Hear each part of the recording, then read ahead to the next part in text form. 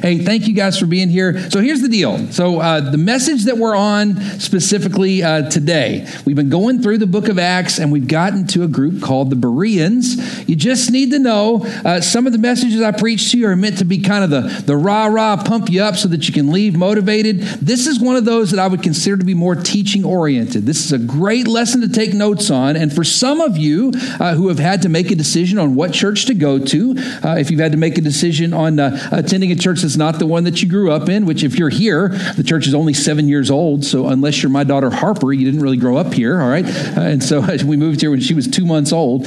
So just know, if that's your story, this is a great lesson for you today. Some of you have got Christian podcasts, you've got Christian pastors or authors that you love to read or to, again, take in information from. This is a lesson specifically on how to figure out if what's being taught is truly of God. And so great lesson to take notes on today. We don't skip passages here at Waterfront. And so again, if you're here hearing this message, it was definitely for you today. All right, so open your Bibles to Acts chapter 17. We're going to start in verse 10. And as we get ready for that, the lead-in for this passage actually is that Paul had been hurt in the church of Thessalonica. He'd been hurt by the Jewish synagogue there and basically chased out of town. And then what we're going to find in Acts 17, when he goes to Berea, he goes right back to ministering to the Jewish synagogue there in Berea, even though he's been hurt by the Jewish synagogue there in Thessalonica. So our study today starts with this question. Have you ever been hurt by someone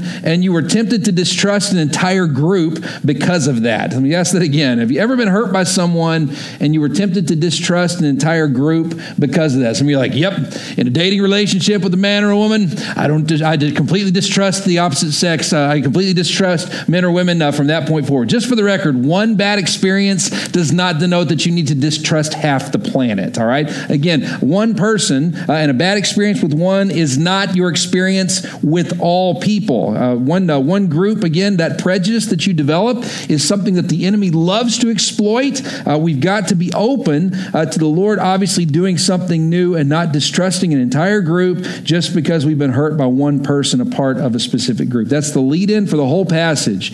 I told you I watched way too much football yesterday, and I've got a story I'd like to tell you about a fight that I got into. Just for the record, I've only been in one actual fight in my entire life, but many of you will know if you do it well, you don't have to do it often. And so anyway, one fight I've been in my entire life happened back when I was in the 8th grade, all right? You got to go all the way back to middle school for me to get to that fight. I played weak side linebacker for our team, and we had a pretty good team that year, but there was one game in particular. We were up 6-0, and on the last play of the game, the running back for the other team was a team called O.L. Slayton Middle School. O.L. Slayton's running back was a guy named Eric Luna, still one of the finest running backs I've ever seen in my whole life. Eric took the ball on the last play of the game, 97 yards to score a touchdown on the last play. The coach took out the first string and put in the second string for the last play, and I swear every different player touched him on the way in. Scores the ball. It was crazy. Scored at the end. We blocked the extra point, so it's a 6-6 tie that game finishes. Well, this never happened, but what was about to happen never happened before. We had an open bye week, and so did that team, and our coaches got together and said the unthinkable. They said, let's get together and play one more game so that we don't have to finish the season with a 6-6 tie between the two teams. And so we got together. You never got to play a team twice before the playoffs during the season, but this year we did. And so we lined up. I'm playing weak side linebacker. The running back's a kid named Eric Luna, so fast, and Eric's there in the backfield. Well, again, if you know football, the linebacker tries to tackle the running back. Well, sure enough, on the very first series, Eric's trying to come up the middle, and when he does, I hit him in the middle and tackle him and kind of push him down to the ground, but it was a fair hit, and again, nothing behind it. Well, Eric pops up, and he goes, "What did you say?" Well, I didn't say anything. Apparently, we found out later this was something Eric used to do to kind of psych himself out, and he would also psych the rest of the team out. And so he'd go, "What'd you say?" And I'm like, nothing, man, nothing. And he goes, I heard what you said. And I'm like, I didn't say anything. And he was alluding that it was some type of racial slur that had been said to him. I'm the president and the founder of the Fellowship of Christian Athletes at my middle school. And I'm telling you, nothing came out of my mouth that day. But it was kind of his shtick to get everybody stirred up. And so he goes, I heard what you said. He walks back to the huddle, and the worst thing that could have happened. We were 6-6 tie the week before. We ran away with the game, and we won 28-7. So first touchdown happens and we go up 7-0. Well, I'm on the extra point team, and I line up in my spot to block for the extra point, and Eric slides the group over and lines up on me, and during the extra point grabs my shoulder pads and starts kicking me in the stomach. Well, he is about 75 pounds lighter than I am. I'm a linebacker, he's a running back, and so I grabbed him by his shoulder pads and I just threw him off of me. That was it. And so ref throws the flag. They saw that he had kicked me in the stomach to start it, and I was just trying to get away from him. They get a 15-yard penalty. Well, next thing happens, we score again, go up 14-0. And at that point, Eric is really upset. Same thing again. I don't know why the coaches didn't pull me before this, but we line up on extra point. Eric scoots the guy over, lines up right on top of me, grabs my shoulder pads, starts kicking me in the stomach. And what do? I just pick him up, throw him across the field one more time. Well, after that, the coach is like, you need to sit on the bench for the rest of the game. It's not safe for you out there. Okay, it's not good for the rest of the team. And then we end up winning, like I said, 28-7. At the end of the game, because it's middle school football, we will see each other again in the high five line on your way to head back to the bus. And so, as we're lining up to go, our coach had a rule that we didn't fully understand back in the day until this particular game. The rule was that you always kept your shoulder pads and your helmet on until you got on the bus. That you kept them on through the whole end of the game. Now, just for the record, it probably was so you didn't leave your shoulder pads or your helmet. You know what I mean? It's probably a bit more, utilitarian than it was this other deal. But anyway, the idea was you kept them on. Well, this particular day, we're lining up and shaking hands, and there is Eric. Eric's taking his helmet off and his shoulder pads off, and he walks up to me, and he's walking like this, swaying back and forth. He's at the end. He's got the whole team behind him on the other side, too. He walks up to me and he goes, I heard what you said. And I said, dude, I didn't say anything. I don't know what you're talking about. Well, then I've got my shoulder pads and helmet on. All of a sudden, Eric jumps on me and he's trying to punch me, but I have my helmet on, so he's like trying to force his fist through the face mask. And I'm not really proud of this, but I am kind of proud of it. And so anyway, here's what happened. He's on me, and I remember I pulled him around and I headbutted him with my face mask. It's not my shining moment, all right? But again, he just kept trying to hurt me. And so anyway, headbutt him. It staggers him. And then we have our running back. Our fullback was a kid by the name of Tyler Church, ironically. His last name was Church. And Tyler, at full speed, boom, hits the kid, tackles him to the ground. And then all of a sudden, both teams start to fight. We start an 8th grade team brawl right there in the middle of it. And I can still vividly remember we had this campus police officer. It was the Lubbock Independent School District police officer that was there for the game. He probably weighed 600 pounds. And I remember he's coming across trying to break it up while these kids are all fighting. I mean, it was awful. This will teach you a little bit about your pastor's heart too. We finally get broken up. We get on the bus and I'm crying on the bus. Okay. And I remember the head football coach was like, Randles, you won the fight. Why are you crying? And I was like, oh, I don't know, coach. So here's the deal. Bad experience with that guy. Bad experience. But if you know anything about middle school football, we ended up funneling to the same high school. And so here's the deal. 9th grade ball. We end up meeting together a year later, and the two teams are coming together to form one team. I had such a bad experience. O.L. Slayton was the name of the school. We started to refer to them as the Oh Hell Satans. That was not a godly thing to do. We get together on the same team. I was so nervous. I remember I even talked to spiritual mentors and asked what I should do. They said, just go shake his hand. They said, I don't think he even remembers who you are. I walk up to this kid. I'm shaking. I stick out my hand and I go, can we be teammates now? And he goes, who are you? I said, doesn't matter. Can I tell you something else that's interesting? And he may be watching right now. On that team for O.L. Slayton, was a man who would end up being a groomsman in my wedding and is one who I call my best friend in the entire world next to Autumn, a guy named Cleo Andrews. Cleo was the fullback on their team. He and I would end up athletes together, and now we get to serve in ministry in different parts of the country together. Cleo would end up living with my family for a time while he was finishing up college. He's truly as close to a brother as I have beyond blood on this planet. If I had allowed my prejudice to continue to govern the way that I was interacting, I would have missed out on incredible teammates, great relationships, and I would have missed out on something very beautiful that the Lord had on the other side. Some of you may have needed to hear that today. Read with me, if you will, Acts 17, verse 10, and I want you to hear the tones of this story. Paul had been wronged by what happened in Thessalonica by this group of Jews, but that did not prejudice him against his people. Look at what happens in verse 10. It says, as soon as it was night, the brothers sent Paul and Silas away to Berea. And on arriving there, they went into the Jewish synagogue. Underline and highlight, they went into the Jewish synagogue, and underline, as soon as it was night. I love this. He'd been persecuted and run out of town by the Jews in Thessalonica, but instead of being prejudiced against it or saying, I'm going to change the methods and the way that I do ministry, instead, he goes straight to the synagogue there in Berea and allows himself to have a very short memory, a very short prejudice when it came to sharing the gospel message. If you're taking notes, write this down. When we courageously put aside our prejudice for the sake of the gospel, we facilitate the opportunity to gain rich perspective and partnership. Let me say that again. When we courageously put aside our prejudice for the sake of the gospel, we facilitate the opportunity to gain rich perspective and partnership. Paul understood that one person is not all people. One bad experience is not a bad experience with all people, unless they're the Texas A&M Aggies, Robbie. No, I'm just kidding. I just had to lay that out there. I'll have to say, here's the deal.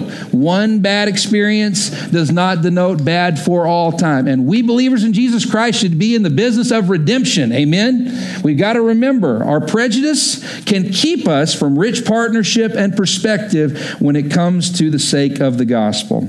So it's with that as the lead-in. Paul fights through his prejudice. He shows up in Berea with an open mind and an open heart. And then God is going to teach him something so powerfully through the Bereans that we will truly hold on to it to this day. It addresses this question. Are you ready? How should a disciple approach someone's preaching or teaching? The way that the Bereans approach Paul is the exact way that every one of us should approach a spiritual change that takes place in our life, whether it be through a set of sermons that we listen to, whether it be through books that we read by Christian authors, a podcast that we listen to. And then for some of you, my prayer is that you would be at Waterfront Church for a very long time. But church searching, when you're trying to find a place where you plug in, for you men and women in the military, a church search is a real issue that you have to navigate. How do you know if the place that you're visiting is the place that God wants you to be? The Bereans are going to lay out for us perfectly how that works out. Or for some of you, even just spiritual conversations that you have with people at work, with people in your community, with people in your family. How should a disciple approach someone's preaching or teaching? Are you ready? Let's look at how the Bereans do that in Acts 17, verse 11. It says, now the Bereans were of more noble character than the Thessalonians. Underline more noble character than the Thessalonians. The idea here is they did it the right way. It says, for they received the message, this is the gospel message, with great eagerness. Underline and highlight with great eagerness, and we're going to stop right there. There are multiple points on this, and it's not 1 for 1, it's 3 for 3 on this that you need to do, but we're going to tackle each one piece by piece. The first thing it says is a spiritual conversation that they receive comes in what? It comes in, number 1, with eagerness. The idea of with eagerness is not with fear or with intense skepticism. Now, we're going to talk through this in just a minute, but that doesn't mean that you just believe anything that comes down the pipe. But it does mean specifically that when someone comes up and wants to have a spiritual conversation with you, listen to me. Scripture says, as iron sharpens iron, so one sharpens another. There are some of you in this room, and you don't receive any spiritual conversation with eagerness because you've been trained that intense skepticism and fear is how you should respond. Sometimes it's how you've been taught, and then sometimes you don't receive it with eagerness because you had a bad experience with someone else when you had a spiritual discussion with them. That doesn't mean you believe everything that comes out of another person's mouth.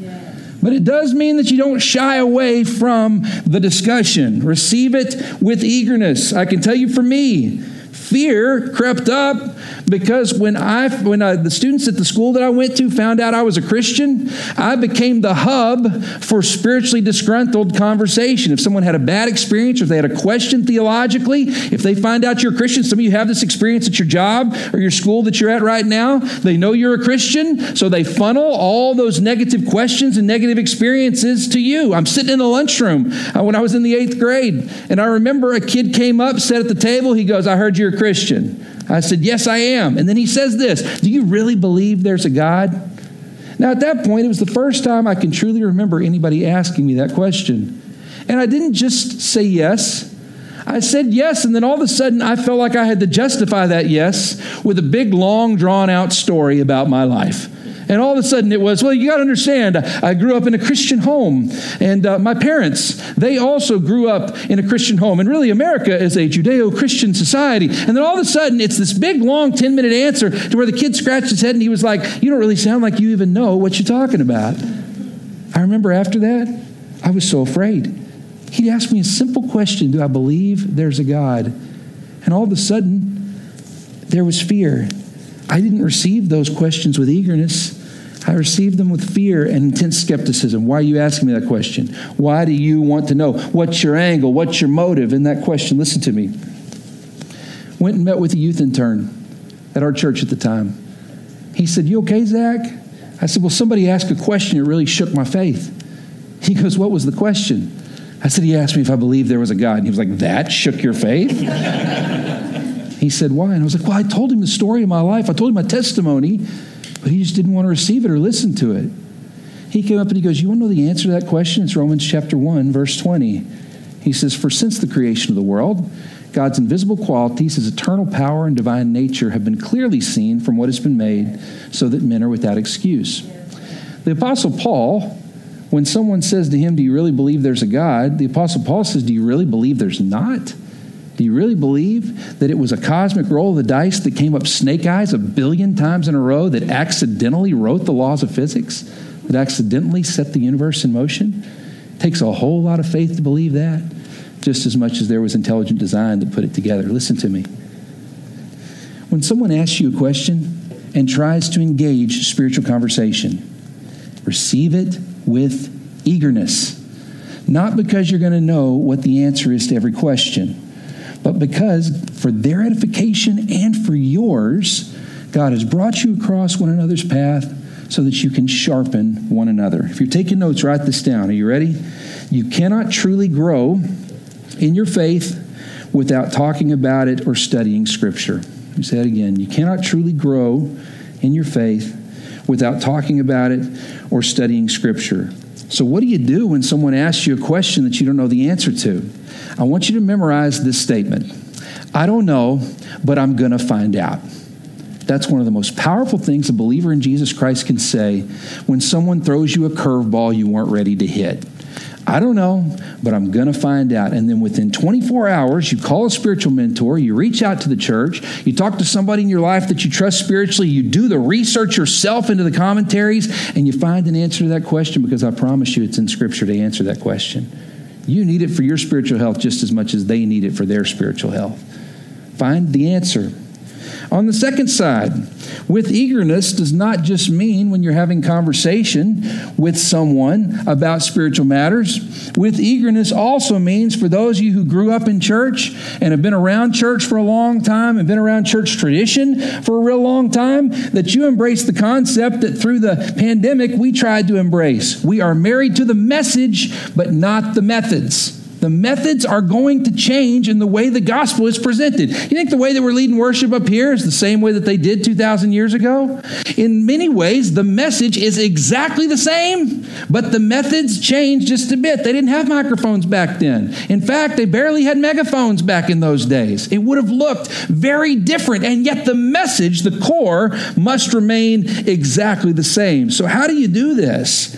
I guarantee you, because our church is 7 years old, there's a huge portion of you that have come to Waterfront, and you came here after having a steep tradition in a ministry that was very different than this one. The average age at Waterfront is 31 years old. Now here's the deal.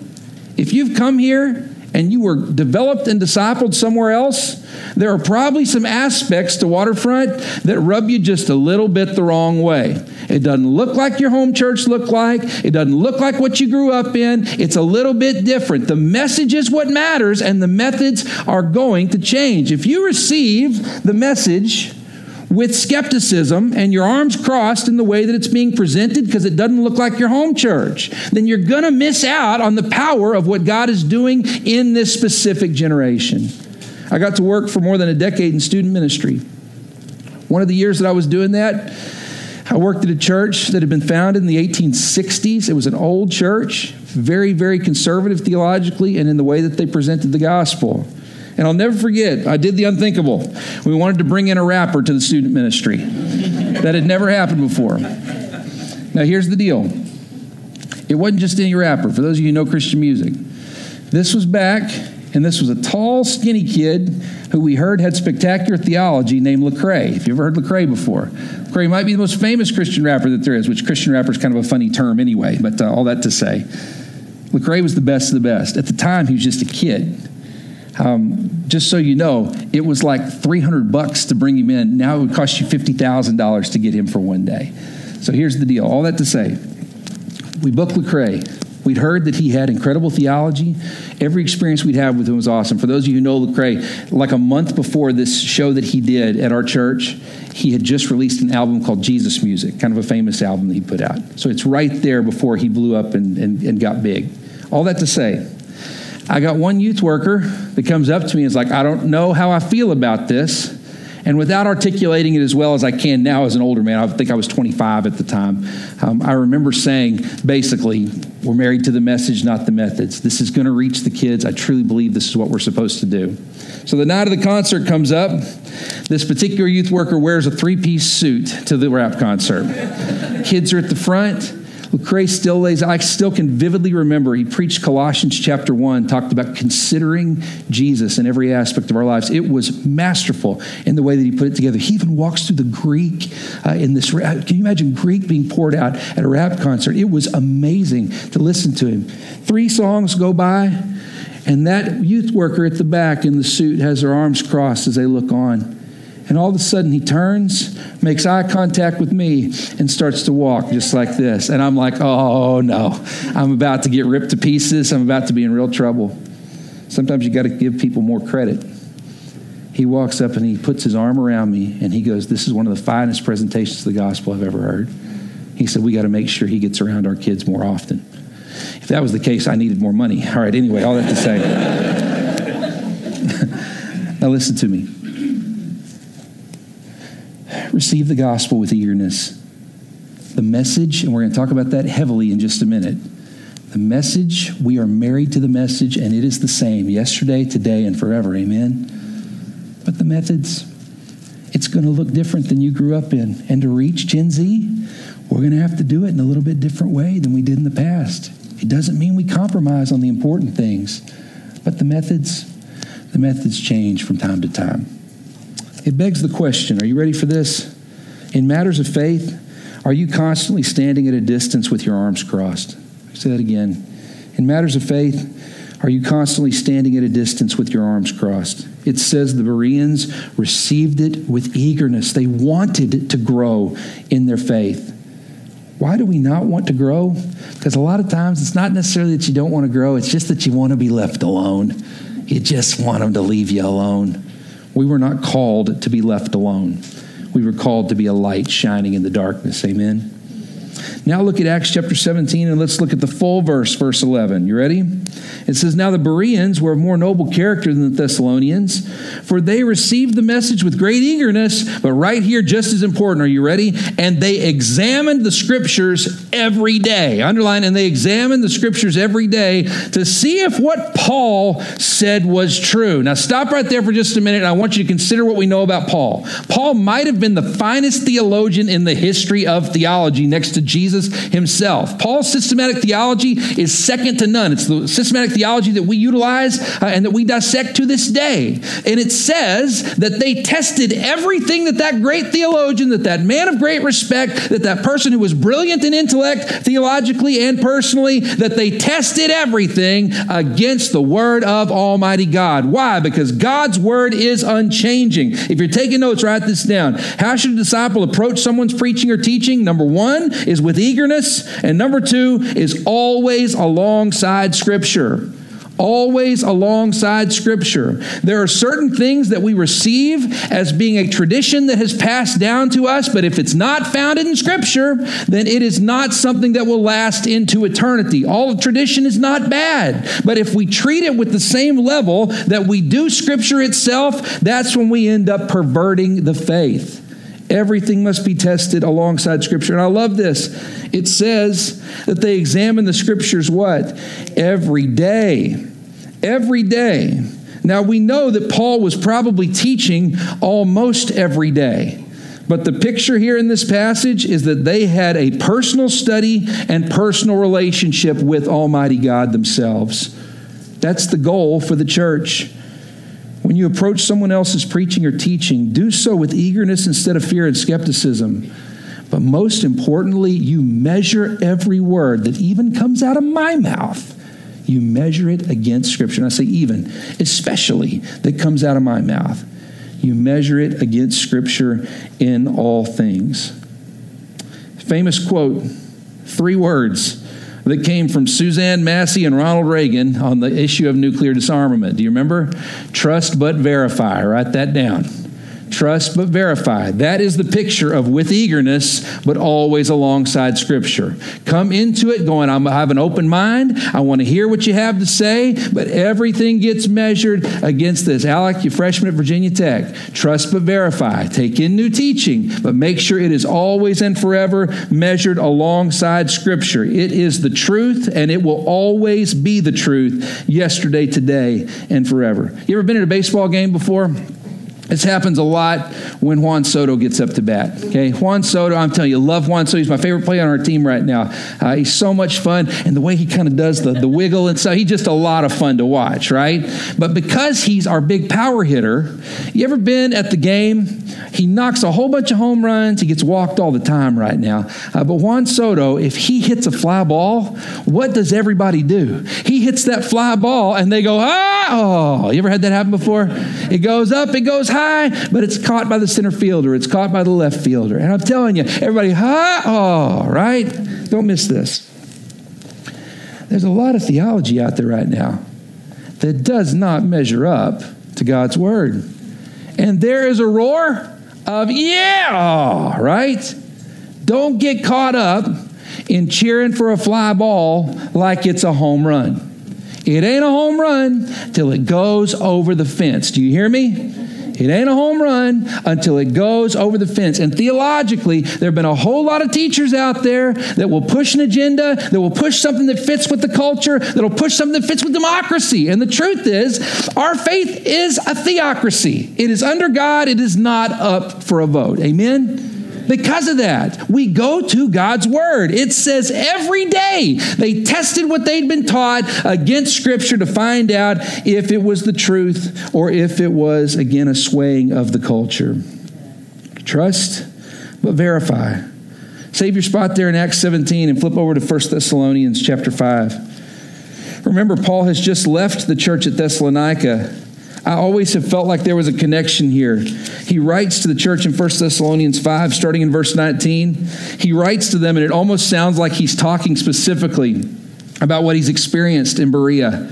Here's what he says. Do not put out, in 1 Thessalonians 5, verse 19, do not put out the Spirit's fire. Do not treat prophecies with contempt. There's with eagerness right there. Again, he says right there, don't put out the Spirit's fire. Receive it with eagerness. Don't treat prophecies with contempt. With eagerness, take it in. But he follows it up with 21. Test everything and hold on to the good. He's laying out there for Thessalonica what he's just learned in Berea. Receive it with eagerness. Have a spiritual conversation because you can grow deeply in your faith. And yet, test everything and hold on to the good. For some of you, what you need to hear on that is there are teachers that pour into you, but if a portion of their teaching is not biblical, test it, and then don't just discard that person because all have sinned and fall short of the glory of God. Test everything and then hold on to what's biblical. When we do that, you'll end up not associating yourself with an organization or a ministry that ends up a fly ball instead of a home run. Is that a good word? It begs the question. Thank you, Kim. I missed you. All right? You ready? It begs the question. Let's be honest. Have you embraced teaching that has no biblical foundation? Have you embraced teaching that has no biblical foundation? I want to encourage you. Always alongside Scripture. Measure it. Trust but verify. When we do that, we don't end up cheering for a fly ball. Now let's flip back over to Acts chapter 17 and let's read verses 12 through 15 and we'll call it a day today. The Bereans also do something else that's pretty powerful. They receive the word with eagerness. They examine the Scriptures every day to see if what Paul, this great theologian, said was true. But look at the way they treat Paul here at the end. It says, many of the Jews believed, as did a number of prominent Greek women and many Greek men. And when the Jews in Thessalonica learned that Paul was preaching the word of God at Berea, they went there too, agitating the crowds and stirring them up. Watch what the Bereans do here to Paul. This is beautiful. It says the brothers immediately, underline immediately, sent Paul to the coast. But Silas and Timothy stayed there at Berea. The men who escorted Paul, underline escorted Paul, brought him to Athens and then left with instructions for Silas and Timothy to join him as soon as possible. Stop right there for just a minute. This is beautiful. Don't miss this. After receiving the message with eagerness, after spending time with Paul and dissecting his words back and forth, they revered Paul so deeply, but did not hold on to him like he himself was God. They took care of him as their pastor, but they made sure that the mission continued beyond him. If you're taking notes, write this down. Are you ready? How should a disciple approach someone's preaching or teaching? Number one, with eagerness. Number two, always alongside Scripture. And number three, with reverence for the messenger, but dependence on God. Let me say that again. With reverence for the messenger, but dependence on God. Don't miss out that here in the passage, it says that immediately, as soon as they found out there was a hit on Paul's life, basically, they then take him to the coast. They wanted to protect him from the pain that he could feel from this group of Thessalonians. And then it says that they don't just take him, they don't just send him away, but they escort him that way. They take care of him with great reverence. And yet their faith was not dependent upon Paul. It was dependent on the only one our faith can be dependent on, the shed blood of Jesus Christ. Amen? The Scripture's the same yesterday, today, and forever. Great reverence has to be given to the messenger. But if your dependence is on anyone else but God, you will be left wanting. I've said this before and I'll say it to you again. There's a school of thought that the judgment seat at the end is like a courtroom setting. And the idea is that if the Lord ever asked you, after showing you your sin that you've committed throughout the ages, throughout your lifetime, and said, why should I let you into heaven? There is one answer to that. You go stand behind Jesus. That's it. Can I tell you what you can't do? That you can't go, well, Pastor Zack, tell him. I went to Waterfront. Pastor Zack, tell him I made a decision. Pastor Zack, tell him you baptized me. That's one of the greatest fears I have as a pastor, is that at the end of the days that you would show up and say, Zack, vouch for me. I can't vouch for nobody. I got to go stand behind Jesus too.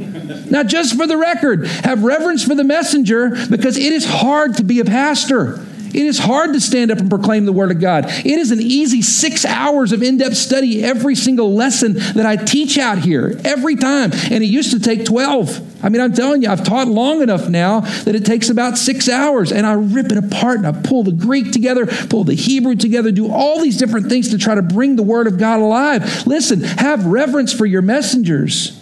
But your faith is not dependent on me.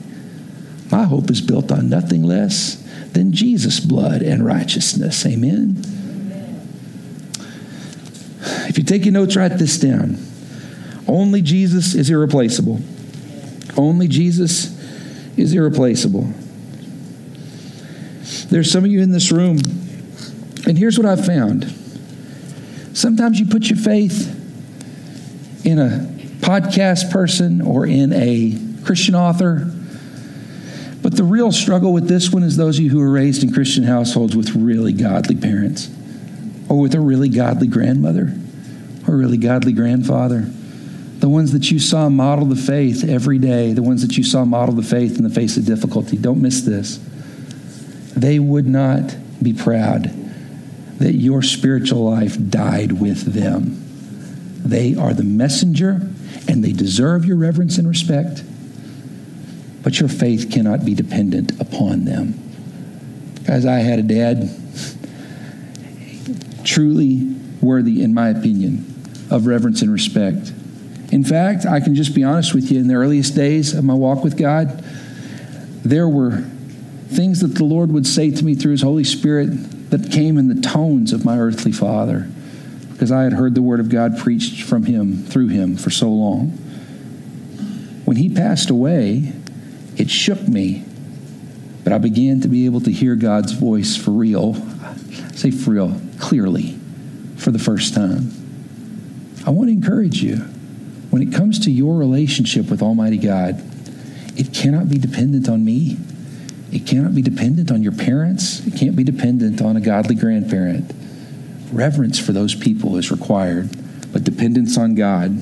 Only Jesus is irreplaceable. It's why John writes this. Flip over to John chapter 1 in the Gospel of John.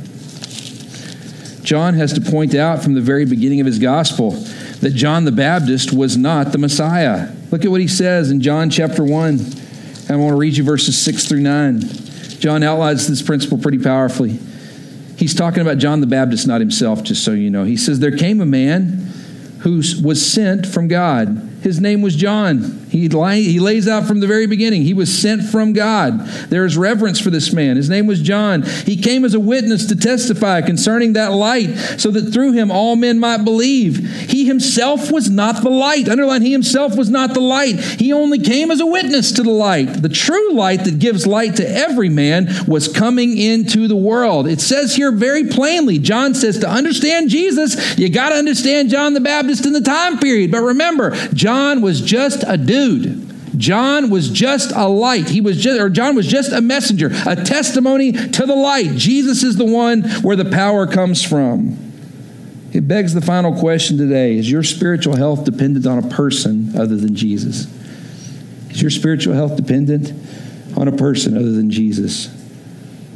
When that question, if it had been posed to me 6 years ago, I might have had to raise my hand on that one and say, Lord, I think that I've depended on my dad just as much as I've depended on you. When we do that, we can be shaken very easily. Your eternity is built on nothing less than Jesus and your relationship with Him. One final verse and we'll call it a day. Save your spot there. Actually, you don't have to save your spot. We're just doing one more verse. Open to 1 Corinthians chapter 4, and I want to read you verse 6. Paul says it this way again when he's talking to the church at Corinth. He says, now, brothers, I have applied these things to myself and to Apollos, that's another preacher, for your benefit, so that you may learn from us the meaning of the saying. Are you ready? Do not go beyond what is written. Then you will not take pride in one man over another. Paul says at the end in this passage, he says, remember, do not go beyond what is written. If you are in a point right now where you are following a teaching that you cannot back up with Scripture, heed Paul's warning that we've read in 3 different passages. Do not go beyond what is written. Traditions can be good. They can push us towards the Lord, but they can't be treated with the same weight as the unchanging Word of God. Amen. Hey, thank you for listening today. I told you a little bit more teaching oriented. But now it's time to focus that spotlight on our own heart and figure out what it means for us moving forward. Let's bow our heads for prayer.